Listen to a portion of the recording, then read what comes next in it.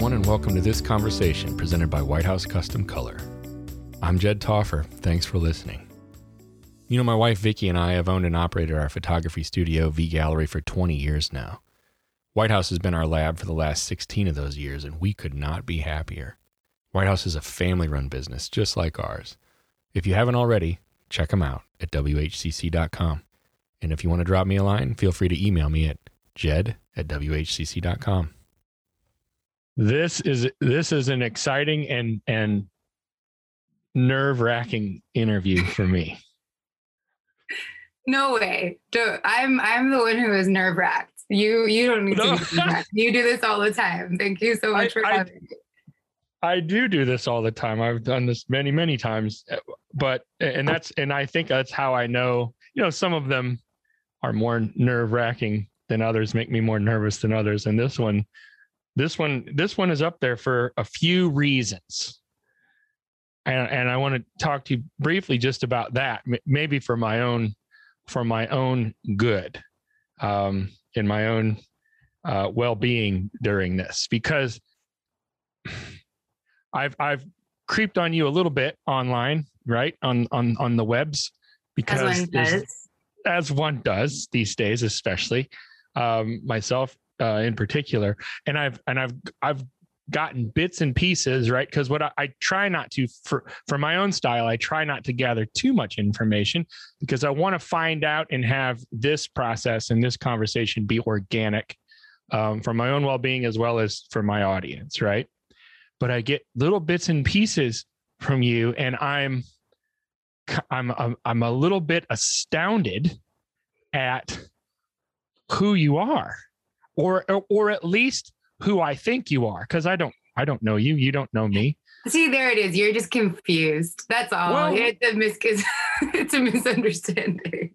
Potentially, I am confused, and that's actually very likely. But that doesn't mean that I'm confused in a way that you're not potentially even more amazing than I think you are. And I'm not pandering. I'm really not, because I know that sounds pandering, but I'm really trying not to. I'm legitimately a little nervous. I was just reading through, because I've seen some things about your trips to Venezuela. I know you have a heart for Venezuela. And so I'm reading through just really your perspective of Venezuela and what's going on and what's been happening there. And I'm thinking to myself, here's a person that even from relatively such a young age has experienced more, from my perspective, than most people I know experience in their entire lives. Do you think that's accurate? Do you have a sense that that's accurate? That is very generous, and I so appreciate it. Just that's a super sweet way to introduce me. And actually, no, I don't think that at all. Well, maybe you don't think it, but that doesn't mean it's not true. Well, because from my perspective, and Venezuela is a perfect example, right? I've been working on a long-term project there for the last 7, going on 8 years now. My favorite place in the world. I haven't been able to go back this year due to the pandemic, right. And I'm now planning my return, and I can't wait, most importantly, to see the amazing community of Venezuelan photographers that I love and miss so much, and I'm honored to call friends, and also to continue my work there. But Venezuela is a perfect example, because I am a gringa. I'm a North American. I was born in New York, raised in North Carolina, and I'm based in New York City, and so yes, absolutely. Like, through being a documentary photographer, I've had the immense privilege to travel all over the world and see a lot of things and have a lot of really incredible experiences and a lot of difficult ones.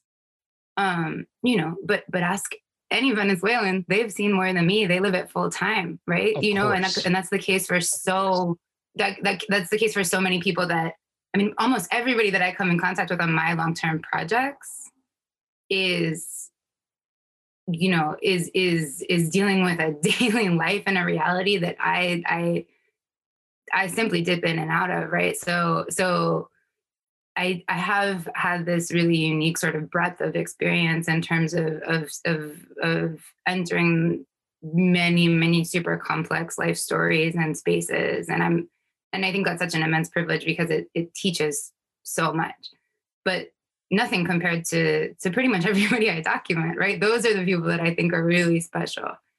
No, And I think that that's a big part of my sort of philosophy with this work. I get that. I get that completely. I have a sense that you have a sense of well, and so I tentatively have called this, and I never do this, but I did this before we even started talking. Obviously, before I even met you, I'm tentatively calling this episode "Aware." And because I have this sense that you have a sense of not only self-awareness, but awareness for others, I'm guessing that you would score really highly in empathy in the Strength Finders test that I took one time. That's why I'm referencing that. But I have this sense that you are striving to bring awareness to the comfortable and the complacent, maybe here in the United States. Is that off? Am I? Well, thanks again. I mean, that's a lot. That's a big title to live up to. So I hope I can live up to it. Yeah, I think, of course, that's true, right? Of course, that's part of it. I think, as a documentary photographer, as a journalist, I wrestle very often with what we truly can do, right? With what the power of an image is, with what the power of journalism is. Can we really make change? I think a lot of more old school perspectives on photojournalism had this idea that, you can make one picture and it can change the world. And I think maybe there was a world in which that was more true. I think with the proliferation of images in our current world, I don't think that is, I think that's a drastic oversimplification. And I think it may be less true now than ever. Because there's just so much content in general. Because there's I think that's a major factor. I also, I hope that we can raise awareness. I hope that we can all raise our awareness. I also think that you have to have a level of openness, and that a lot of times people actually consume information that reinforces their worldview as opposed to searching for information that changes it. Yes, so, people remain in their echo chambers because that's what's comfortable. Totally, right? That's so. I would love if I can raise a single awareness, one person's awareness of this work, then cool. But, if I'm really, really honest, I do this for me, okay. And I think that's, I almost feel like it would be arrogant of me to, I do this because I want to learn, because I want to explore, and because I'm pretty sure that I can't change the world, but I can change myself, and I think of this as this sort of constant practice of learning more and sort of reshaping myself through what I'm being taught by the people I photograph. I really like to think of the people I photograph as my teachers. And if that, if that process is something that I can share, I really want to believe that it is, but sometimes I get very skeptical about that, so raising awareness it's active, right? You can't give it to somebody because to actually change one's own awareness is an active process, right? It's you can't, you don't get fit by watching the workout. You get fit by doing it, Oh, I wish you wouldn't have gone there. I'm building a workout room in my space right now. And that's like touching a nerve. It's a really good, right? I do it too. You watch the little workout videos on Instagram and you're like, oh yeah, wow, that looks exhausting. But I think that, educating oneself and expanding one's horizons it's not a passive process, right? So no. I hope to put information out there that maybe could be part of that process for people. But I also don't want to overestimate the role, because sometimes I do feel like all we can really change is ourselves. To continue to continue the analogy though, the workout analogy, right? There's an intentional piece there. There's an active piece there. I mean, you have to get off your butt and make it happen, right? Or it's not going to happen. For you personally, what does it look like for you to continue? I mean, are there times where you think to yourself, this is really hard.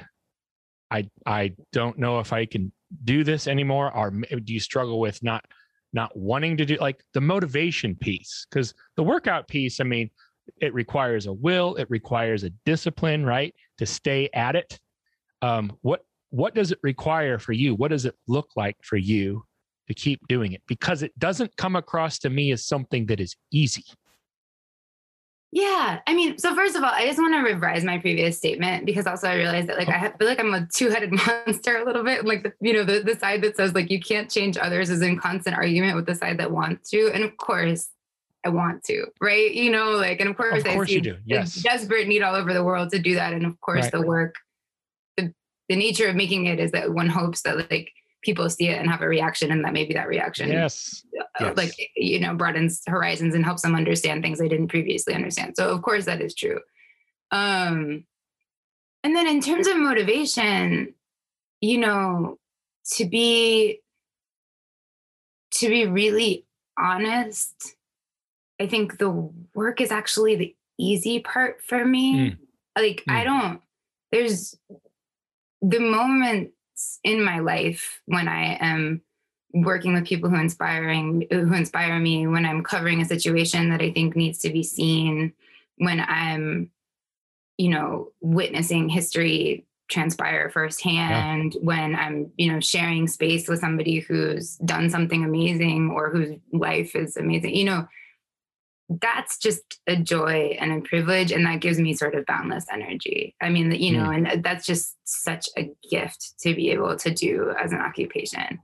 The business can get exhausting, like the hustle can make me sometimes want to give up, and the insecurity and the imposter syndrome and the how to keep the ball rolling so that I can keep making this work. Like, but the work itself, like, do I have absolutely physically grueling days? Oh, hell yes. I drink so much coffee. That's how I do that.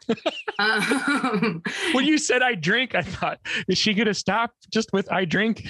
I drink. That's how I do it. I just drink. That's how I get through. I mean, valid.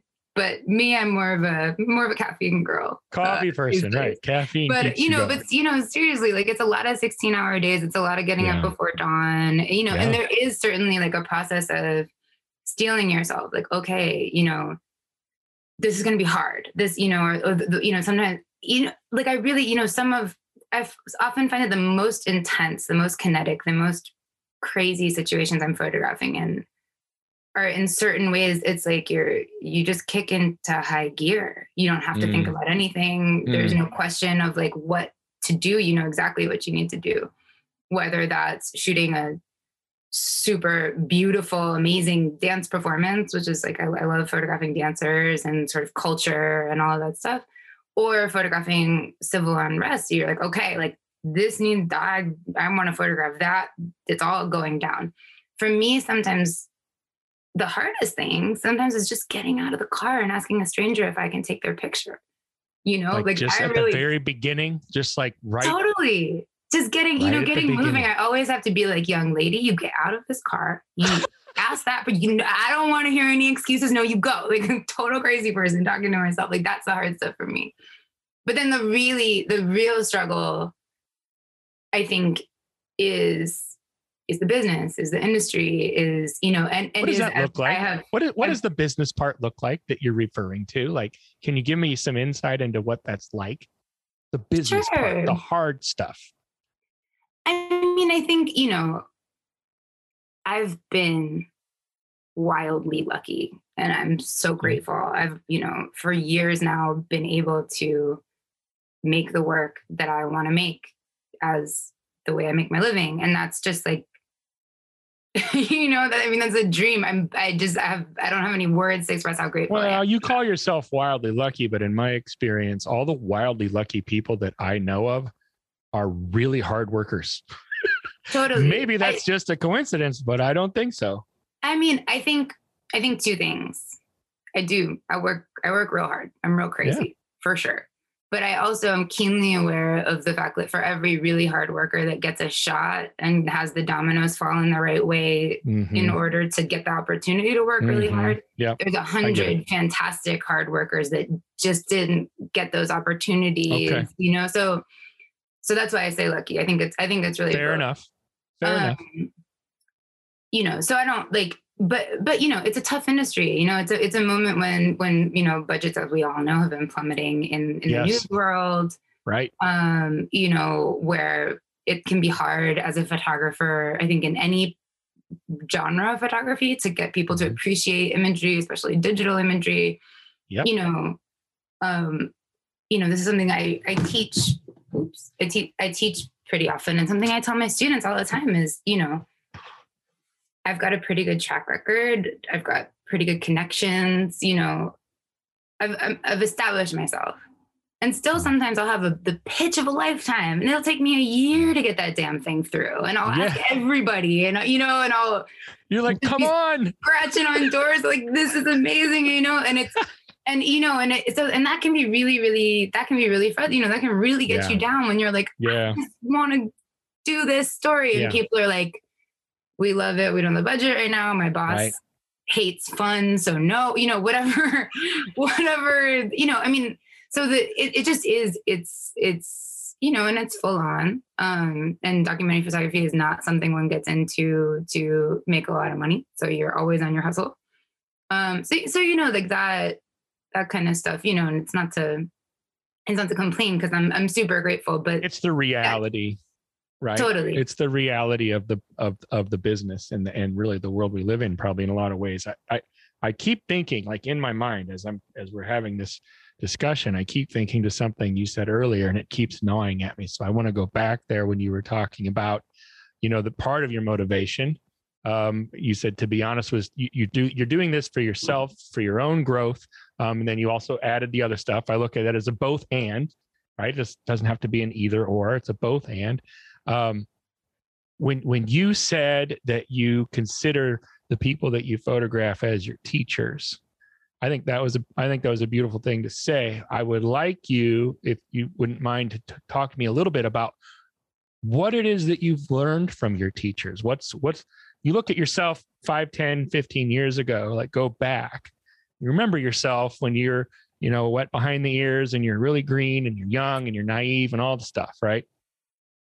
Now you're a little older and you're more experienced, and you've spent time and you've had experiences with these teachers. What have you learned? Oh man, that's a great question. Thank you. Oh boy. I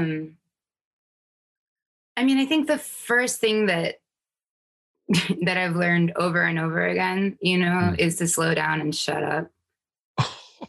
which, you know, like it sounds simple, but like every situation, you know, and I think especially about, like, you know, me when I was first getting started, and like, I'm going to show the world and the injustice and I'm going to, you know, like, slow down, shut up.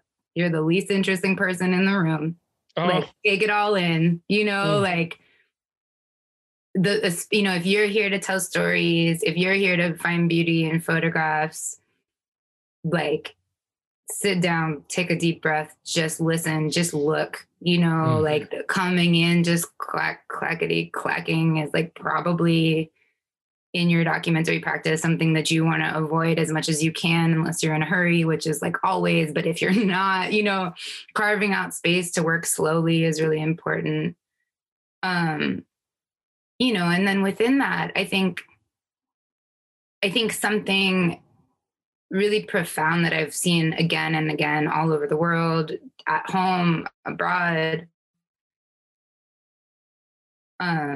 is the kindness and generosity and camaraderie born of struggle, right? And the way that when you are in a difficult situation, and I see this from on like a family level, from like, mothers making it work in really hard circumstances, to if you're in a civil unrest situation and there's a level of risk, and you see the intense care that activists take to protect each other and to really, but that sense of care for others, and that sense that you see the most inspiring examples of care for others from people who are confronting the most difficult circumstances, right? And that really, that's, something that I really just makes me want to be a better person every time. My work, I've covered, a lot of stuff relating to migration, for example, in the US, and, looking at,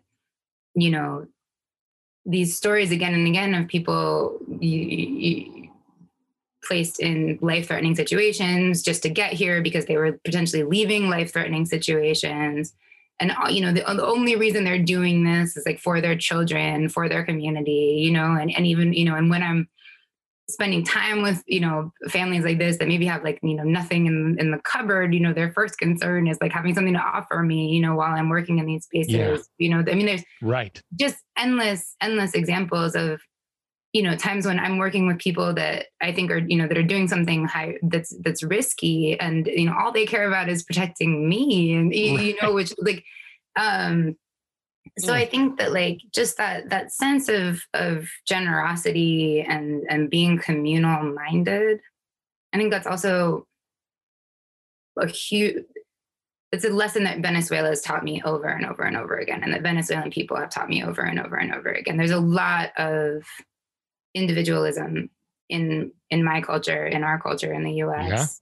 Yeah. Yes. And it's really been laid in stark contrast to a lot of the sort of natural inclination to help and share that I see in Venezuela among people that are confronting just extremely difficult circumstances over long periods of time. And that's really marked me. It's really changed how I see the individualism in our own culture, and really made me aspire to handle things more like I see people doing in Venezuela, for example. So sort of a meandering answer, but no, it's not. In fact, it's resonating a lot with me. You don't know this about me and my wife, of course, but we've adopted 2 children internationally from both Thailand and Nepal.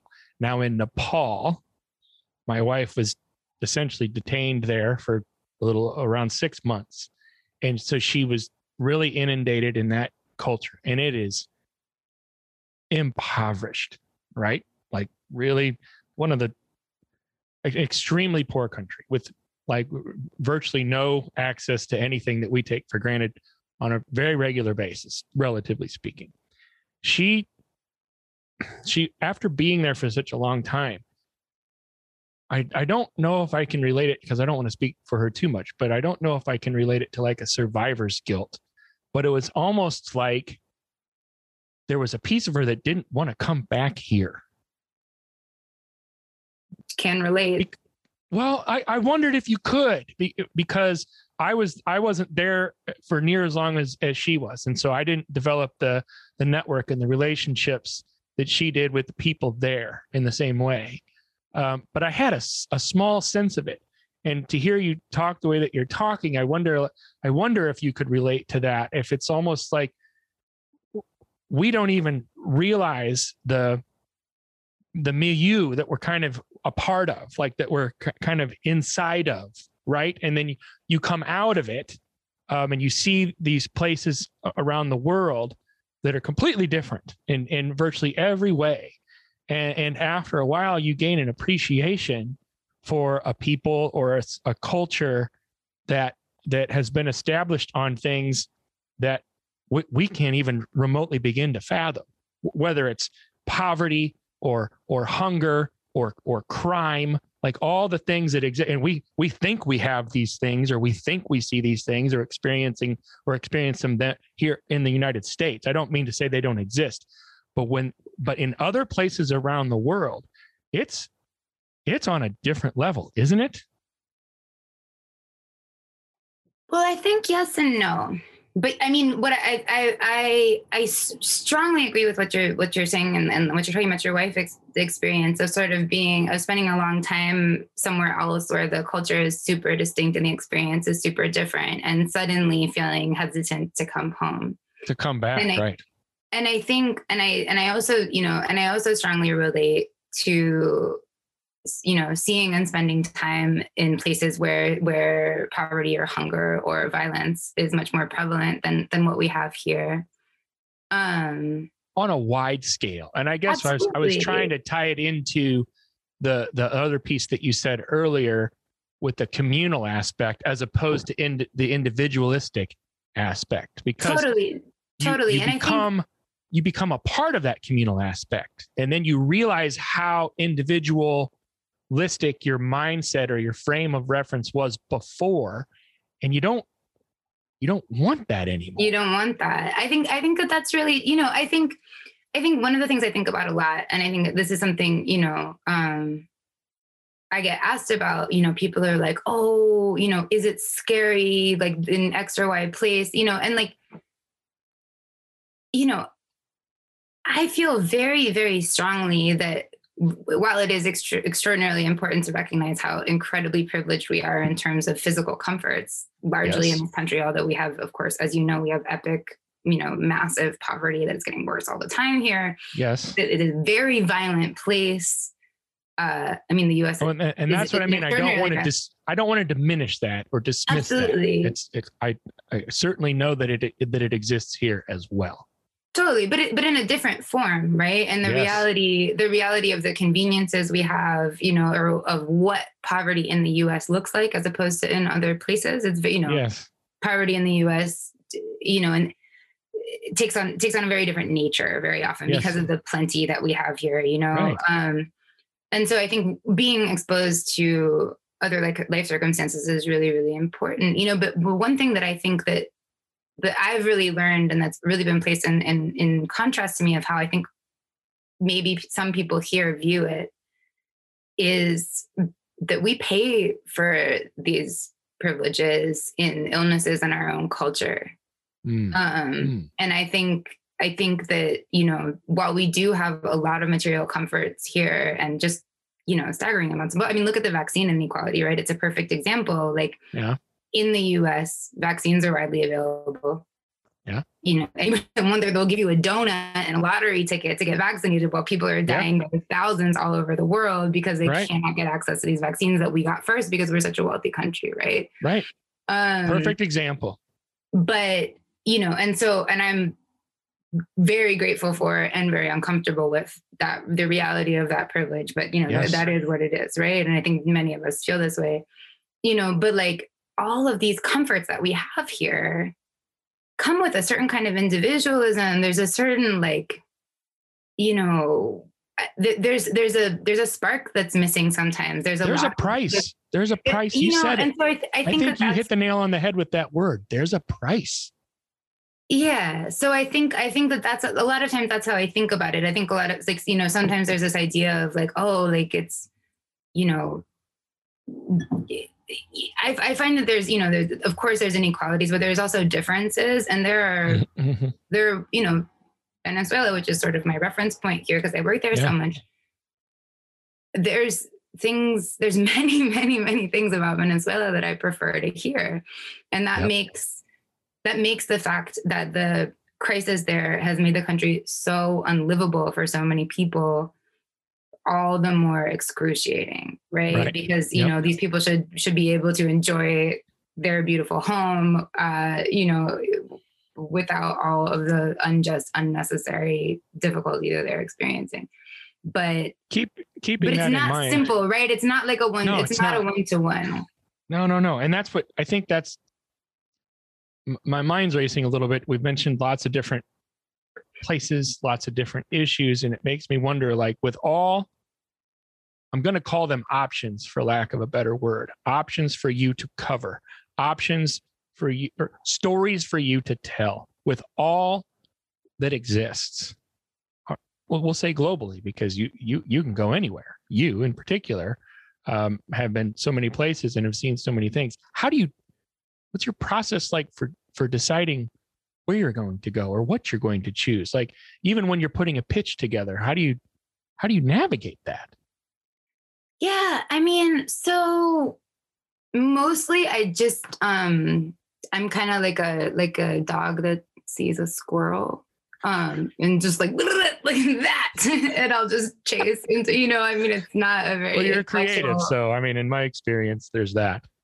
Yeah, I mean, I think that that's actually something really important, right? To think about in terms of like anybody out there who's considering doing this kind of work. Yeah. I think that choosing what you want to photograph and document is maybe the most important choice you can make. I mean, it's so much more important than light or, where you go to photo school or don't, I mean, like all these other technical choices are nothing compared to what you choose to spend your time on. And so it's got to be love. It's got to be obsession. It's, and so many people choose projects, I think, where, especially when people are starting out, they choose stuff because it looks like something that someone whose work they like photographed or, because they think that it's going to get a lot of attention or look good on the gram or whatever thing. Right. But I think if you in order to make good work, you have to commit to it long term. And in order to commit to it long term, you have to be obsessed with it. So like it's really that thing that like keeps you up at night. So it's the obsession or the passion that fuels your ability to stick with it. Yeah. It's that's it. I mean, it's if I cannot be there, I will lose my mind, and for me, that's also been it's, each project sort of inspires the next thing a lot. My work has basically been like going back and forth between the US and Latin America for years now. And what I learn in Latin America informs the way that I cover home, and the way that I cover home that informs the way that I work next time that I go abroad. And it's sort of these like ping ponging. I'm making connections in my head that maybe aren't so literal, but in my head, it's almost all one body of work. And I find myself repeating themes. I'm really, really interested in femininity and female culture and dance and the ways that manifests, especially in difficult circumstances, and the way that performance of femininity can be rebellious, can be revolutionary, can be an act of survival, can be an act of leadership, And so I very often find myself, in situations where, perhaps there's a lot of violence or a lot of trauma, but I'm finding these like absolutely awe-inspiring examples of female leadership, expression of culture, expression of power, in those contexts. And I just do it like every time. And I don't even realize that I'm doing it until I'm doing it again. Something I've said before in interviews. You don't realize that you're getting drawn to that every time, but you find yourself like, oh, here I am again. Right. Yeah. Like, now I'm starting to catch on. Now I'm like, another dance team, Natalie. Okay. You're just repetitive. Let's go with it. I love this shit. So can I say it? Anyway. Well, you did. Yes, you can. Yes, you can. But here's what I want to know regarding that though. Okay. So you have learned that this is maybe a part of who you are, right? You're learning about yourself a little bit more. And then you find yourself in these places, in these situations and circumstances, again, wherever around the globe. And you're finding out about who you are, and you're also becoming, let's say it that way, right? You come back, and how does that manifest here through and from you, as opposed to what it's like in different places? Is that a strange question? Like, how does, when it flowers, right, and it blossoms here, right? Because maybe it wouldn't have happened had you not been there in the same way, right? Absolutely. I mean, I think that that's an integral part of my process, and it's not a strange question at all. I mean, for a lot of the last 5 years, it's felt a little bit like Cassandra syndrome. Is that the Greek mythology, the one that's seen the future and it's bad and nobody believes her? Right. So, I mean, it's like this sense of like, I mean, I'm covering political unrest in many different places, including here. Yes. I'm seeing polarization amplify. Mhm. I'm seeing misinformation amplify. I'm seeing dangerous fissures start to turn more and more violent at home. I'm seeing, the politicization of fact literally kill hundreds of thousands of people through the virus, and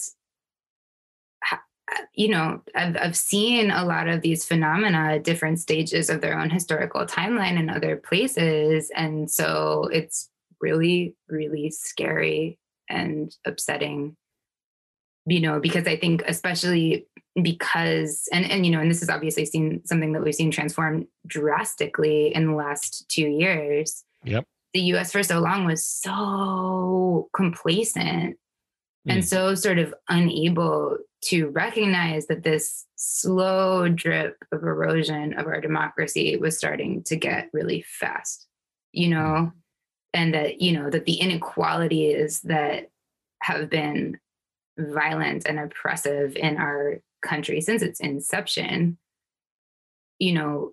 could not be swept under the rug anymore. That we were reaching a boiling point in so many different ways. And some of them, I think thank God, that this, but also at what cost and all of these things. So I think that at what cost? Sure. We should never have had to get to such a crisis point to start addressing some of the drastic inequalities in our society. Sure. But, so I think in terms of, I do think of my work or my practice. The reason I do this is because I'm interested in history, right? I want to see what's happening and I don't want to take anybody else's word for it. I want to go see it myself. Yes. Yep. I get that piece. And so watching our timeline and then seeing parallels in other places that are on a different timeline and seeing maybe some alternate futures and how this could play out. It's not great. But that also, again, inspires me to try to make good work and true work about what's happening here in our country. Okay. That is very well said, and unintentionally leads me into the last thing that I do want to talk about Canon. I know you're an explorer of light. I know that you love Canon, you use Canon gear. And if this next piece goes well, we can dive into that and finish up. But thank you, Canon. Okay. Love you guys. Really appreciate you. Yes. Okay. Now, yes. Go ahead. And I thought to myself, so this is my last piece that I jotted down real fast. And I thought, if this interview goes well, and it seems as though we have a good rapport, I'll ask about this. And if it doesn't, then I'll just skip it and she'll never know. So that tells you where I'm at with things right now. I have a good friend named Kevin Kubota, and he's in Bend, Oregon, longtime photographer, wonderful human being, all the stuff. And in my third or fourth episode on this podcast, he and I talked about the ethics of photojournalism.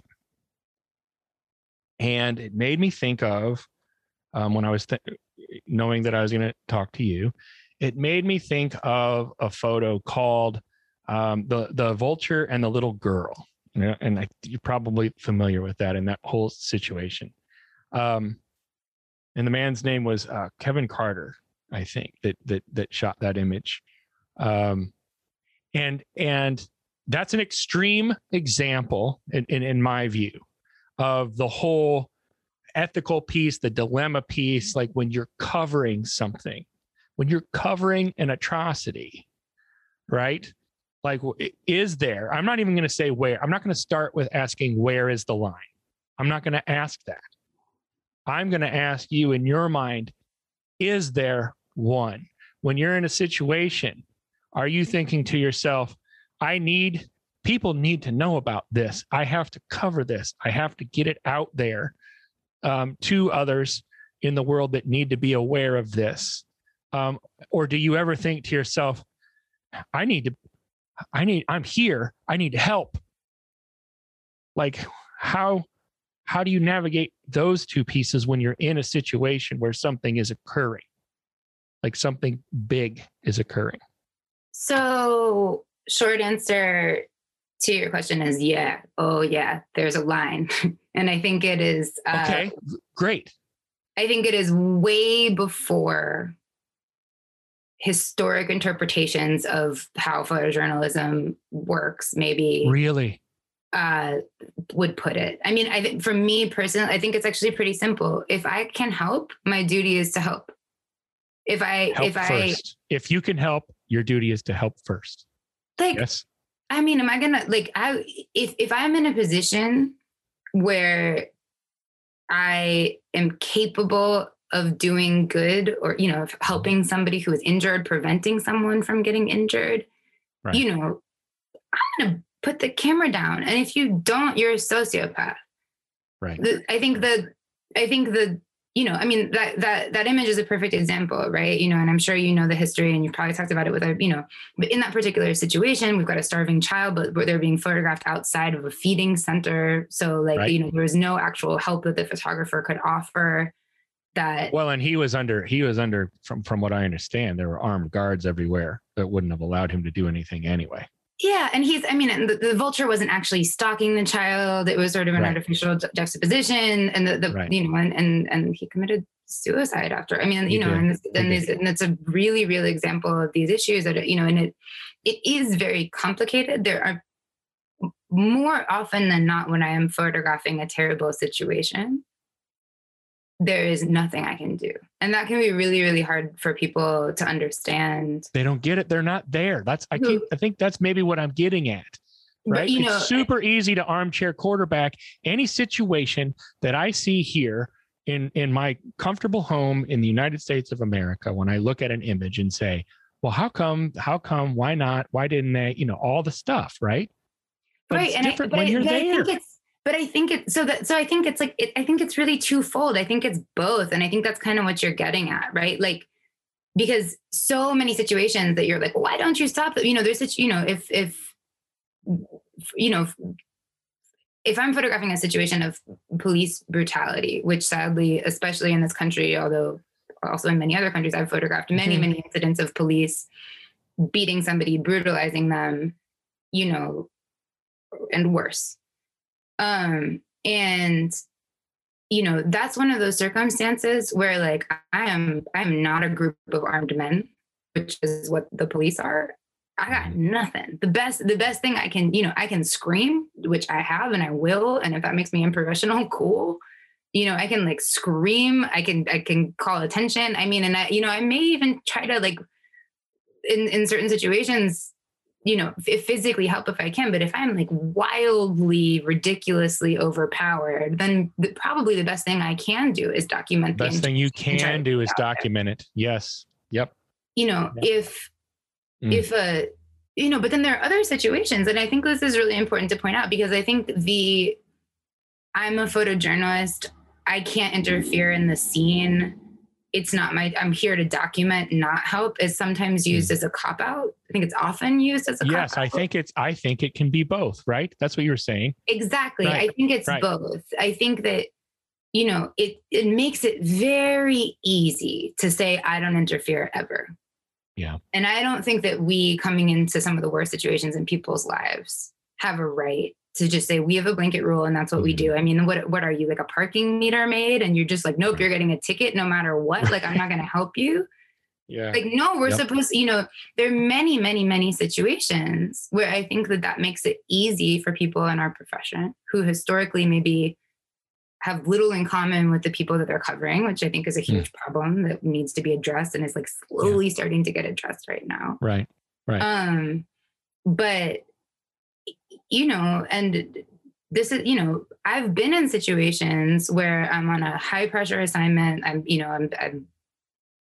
know, the stakes are really high for me professionally. And I walk into a dangerous, traumatic situation that I need to get the shot for. And there's, like, a screaming, unattended, freaked out child witnessing some things that are going to ruin their lives. Right. Yeah. I mean, I'm thinking of one particular instance, and I put down my camera and I picked the kid and carry the child to safety. And that doesn't make me a hero. That's being a human being. If I sat there and made my picture because I was thinking about the double truck I was going to get in the magazine and just ignored what I know as a human being, which is every minute that this kid is in this room right now seeing this is damaging them. Yeah. Like, seriously, smash my cameras. I'm done. I'm not enough of a human being to deserve the privilege of doing this work. You know, and I think that there's many circumstances where you have to make a really, really tough call, and maybe there's not a line, but it's, can I do more good with my camera, or do I have an obligation to help another human being or a group of human beings, you know?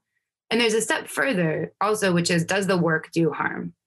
Right? Because I think also the same conversation about the imperative to document gives us a little bit too much credit. And this tracks back a little bit to like the first part of this conversation, which is, you know, yes, making documents of history is super, super important, but there is no single picture, you know, that if you're going to do harm with it, or is your picture going to get somebody arrested? Is your picture going to traumatize somebody? Is your picture going to get them deported? Is your picture going to get somebody bullied at school? You know, like what is your picture, you know, thinking about the time I spent covering the opioid crisis, for example, in the US, right?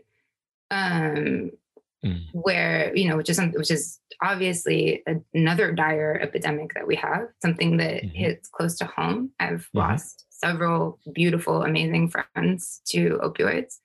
And, you know, like when you're photographing somebody who's high, you don't have informed consent from that person. Oh, right. You know, and so there's a really, really tricky ethical balance. And this is just one, you know, this is one example. And there's so many like this, you know, like, how do you do that? How do you tell the story? This is a crisis. These companies need to be held responsible. We need more resources to be devoted to addiction treatment, to reducing stigma and increasing care for people who are suffering from an illness, right?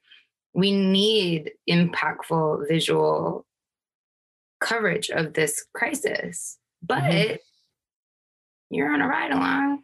You're shooting somebody overdosing. Yeah. That's really complicated, right? And, you know, and I've had situations where people who are high out of their minds are like, yeah, no, it's cool, whatever, shoot this. You know, but it's for not, me, that's informed consent. Right? And I don't want to say, I know of a lot of important historical work that has pressured some important advances to be made on legislation and on holding people responsible that was made. And I'm sure it was made partly with consent of people that were high. And I don't want to say that's wrong, but like, how do we do this better? And I think that my sort of final rambling thought about this is the way to do photojournalism better is not to create, there is no blanket rule, right? This idea of like, you never help or you always help or whatever, like that sounds really easy, but we work in far too complex circumstances to create a simple list of things, right? So we have to be really, really willing to accept that the practice of photojournalism has never been done in a way that wasn't problematic, ethically really, really tenuous, you know, colonial, racist, sexist, classist. The way that this work has been practiced has a really... Is it the nature of the beast? I think it is. And I don't think it has to be. I think we have to accept... You don't think it has to be. That's the big piece. Yeah. I don't think it has to be. I think that we have to accept that it is murky. We have to stop pretending that it's a purely sort of humanitarian practice. That's why one of the reasons why I always come out and say I do this because I want to. I'm not saving the world. I know I'm not saving the world. Maybe I'm saving me, you know? Right. Wow. But like, I think if we accept that it's a really, really complex and ethical quagmire of an occupation, then we can start to deal with the complexities, which are, this isn't easy, you know. If it's easy for you ethically, I think you need to take a long, hard look at yourself. It doesn't mean it's wrong. It doesn't mean it doesn't provide a service to society. Right. But we have to sort of sit with the discomfort of what its history has been, what its current practice has been, and then how do we make it better? Very, very well said. That was wonderful. Now Thank you. let's end on a lighter note. I would like to know a little bit about you being an explorer of light, because whether, that's reality, right? Just all this other stuff is too. And you're a canon explorer of light. How does that fit in with who you are and what you're doing, right? And what essentially what your mission is moving forward? Well, thank you for allowing us to end on such a happy note. I'm just so honored and excited and grateful. I got this phone call about a month ago from Canon, and it really is just a total game changer for me. Mm-hmm. I've been shooting Canon since I started photography. And I have found that gear it just works. And no matter how much I beat it senseless and do stupid, horrible things to it, and when I drop it, when it's pouring rain, when I get when the camera gets water cannoned, which is a thing that happened, and that it worked perfectly afterwards. I mean, wow. The gear is super, super sturdy, and I beat everything I use to a pulp. So having something that just works no matter what is a huge blessing. And, and for me, it's just intuitive. I'm not a gearhead, I want something that I don't have to think about, so that I can think about the people, so that I can think about the light, so that I can, think about my surroundings. And Canon is like an extension of my hand, and I'm very, very grateful. And then also being an explorer of light means two really important big picture things for me. One, you were asking about the hard parts of the business, and I was talking about the sort of the financial stuff, keeping everything moving, not knowing that I will have good gear to support my work. Yeah, means that I can focus on doing good work, and and that's just a huge load off, right? That means everything. I'm so grateful for that. And then also, there's a real legacy of amazing women, particularly, and men too. I mean, not the guys, of course. But I've always gravitated towards women, that I look up to in the field, and just I want to shout her out because Stephanie Sinclair, who's been a longtime explorer of light, is like a personal hero of mine in so many ways.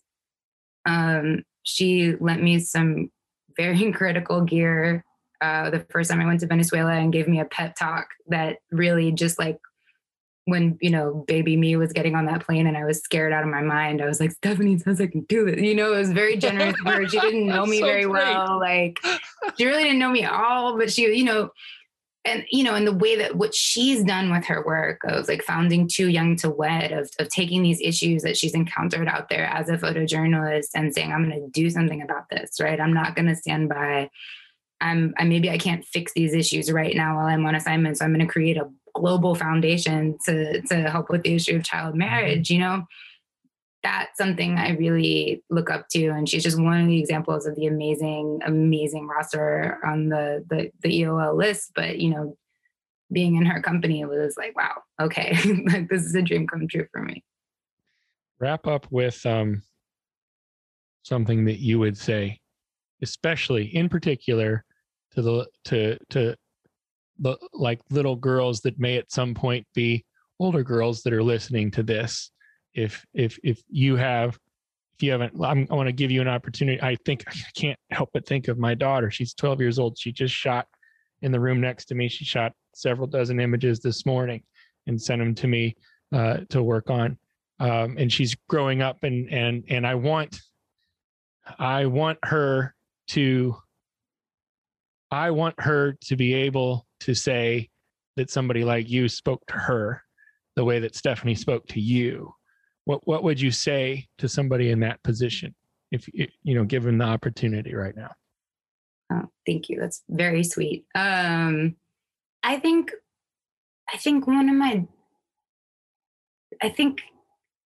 sorry, I'm like organizing my head here, but I'm putting you on the spot. I know I'm doing. I think one of the important things is it's okay, it's your job. I think one of the most important things is to not let people tell you what you should want and not let society make you afraid of what you want deep down inside. I think that like one of the worst effects of sexism and patriarchy, and this also goes for racism and white supremacy, is that living in a society that tells you that you should occupy a certain role over and over again in so many different ways, it can limit your imagination for yourself. It can limit what you think you're allowed to want for yourself, or what you're able to conceive as a possible future for yourself, right? This is why I mentioned Stephanie Sinclair, because role models are so important. And this is why, more women, and more women in photography is one of the reasons it's so important, so that you can see people and imagine a course similar for yourself. So, I think for me, I knew at first it took me a long time to figure out I wanted to be a photographer, but then it took me a really long time to figure out that I wanted to do hard news. And then it took me a couple of years beyond that to not feel that it was like a dirty secret. Okay. Because I felt ridiculous. Saying that I wanted to cover political violence and civil unrest and work in high-risk situations. I felt like I was a silly little girl, and I was so jealous of the young men around me who I felt like there was space for them to be like, I'm just going to haul off and go do this crazy thing because I'm a man and we do this. Right. And I didn't, it took me such a long time to like actually hear the little voice inside me being like, me too.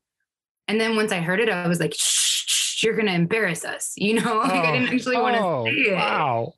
And it took me X period of time to like finally be willing to take the leap, and then longer than that to not feel absurd, and all of this is essentially, nonsense gender role conditioning.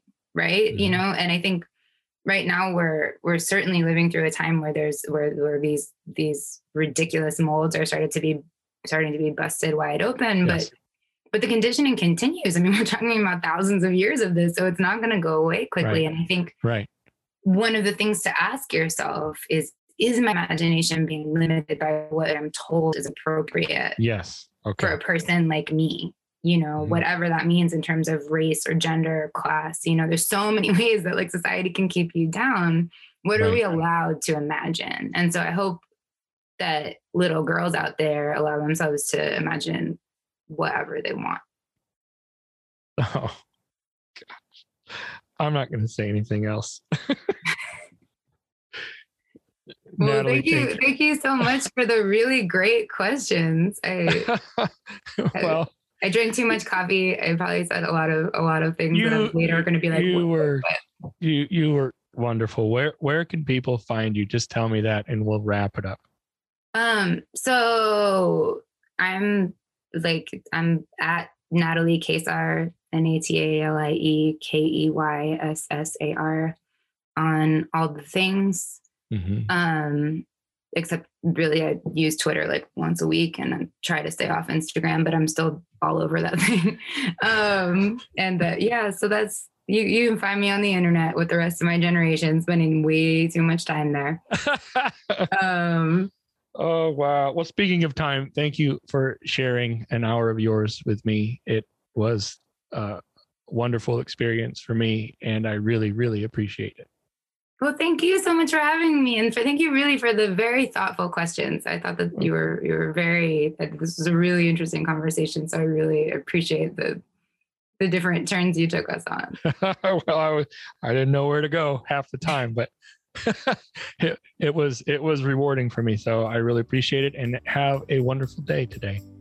You too. Likewise. Tell your daughter I said good luck with the photography. I will do that. Thank you. All right. Take care. Thank you so much.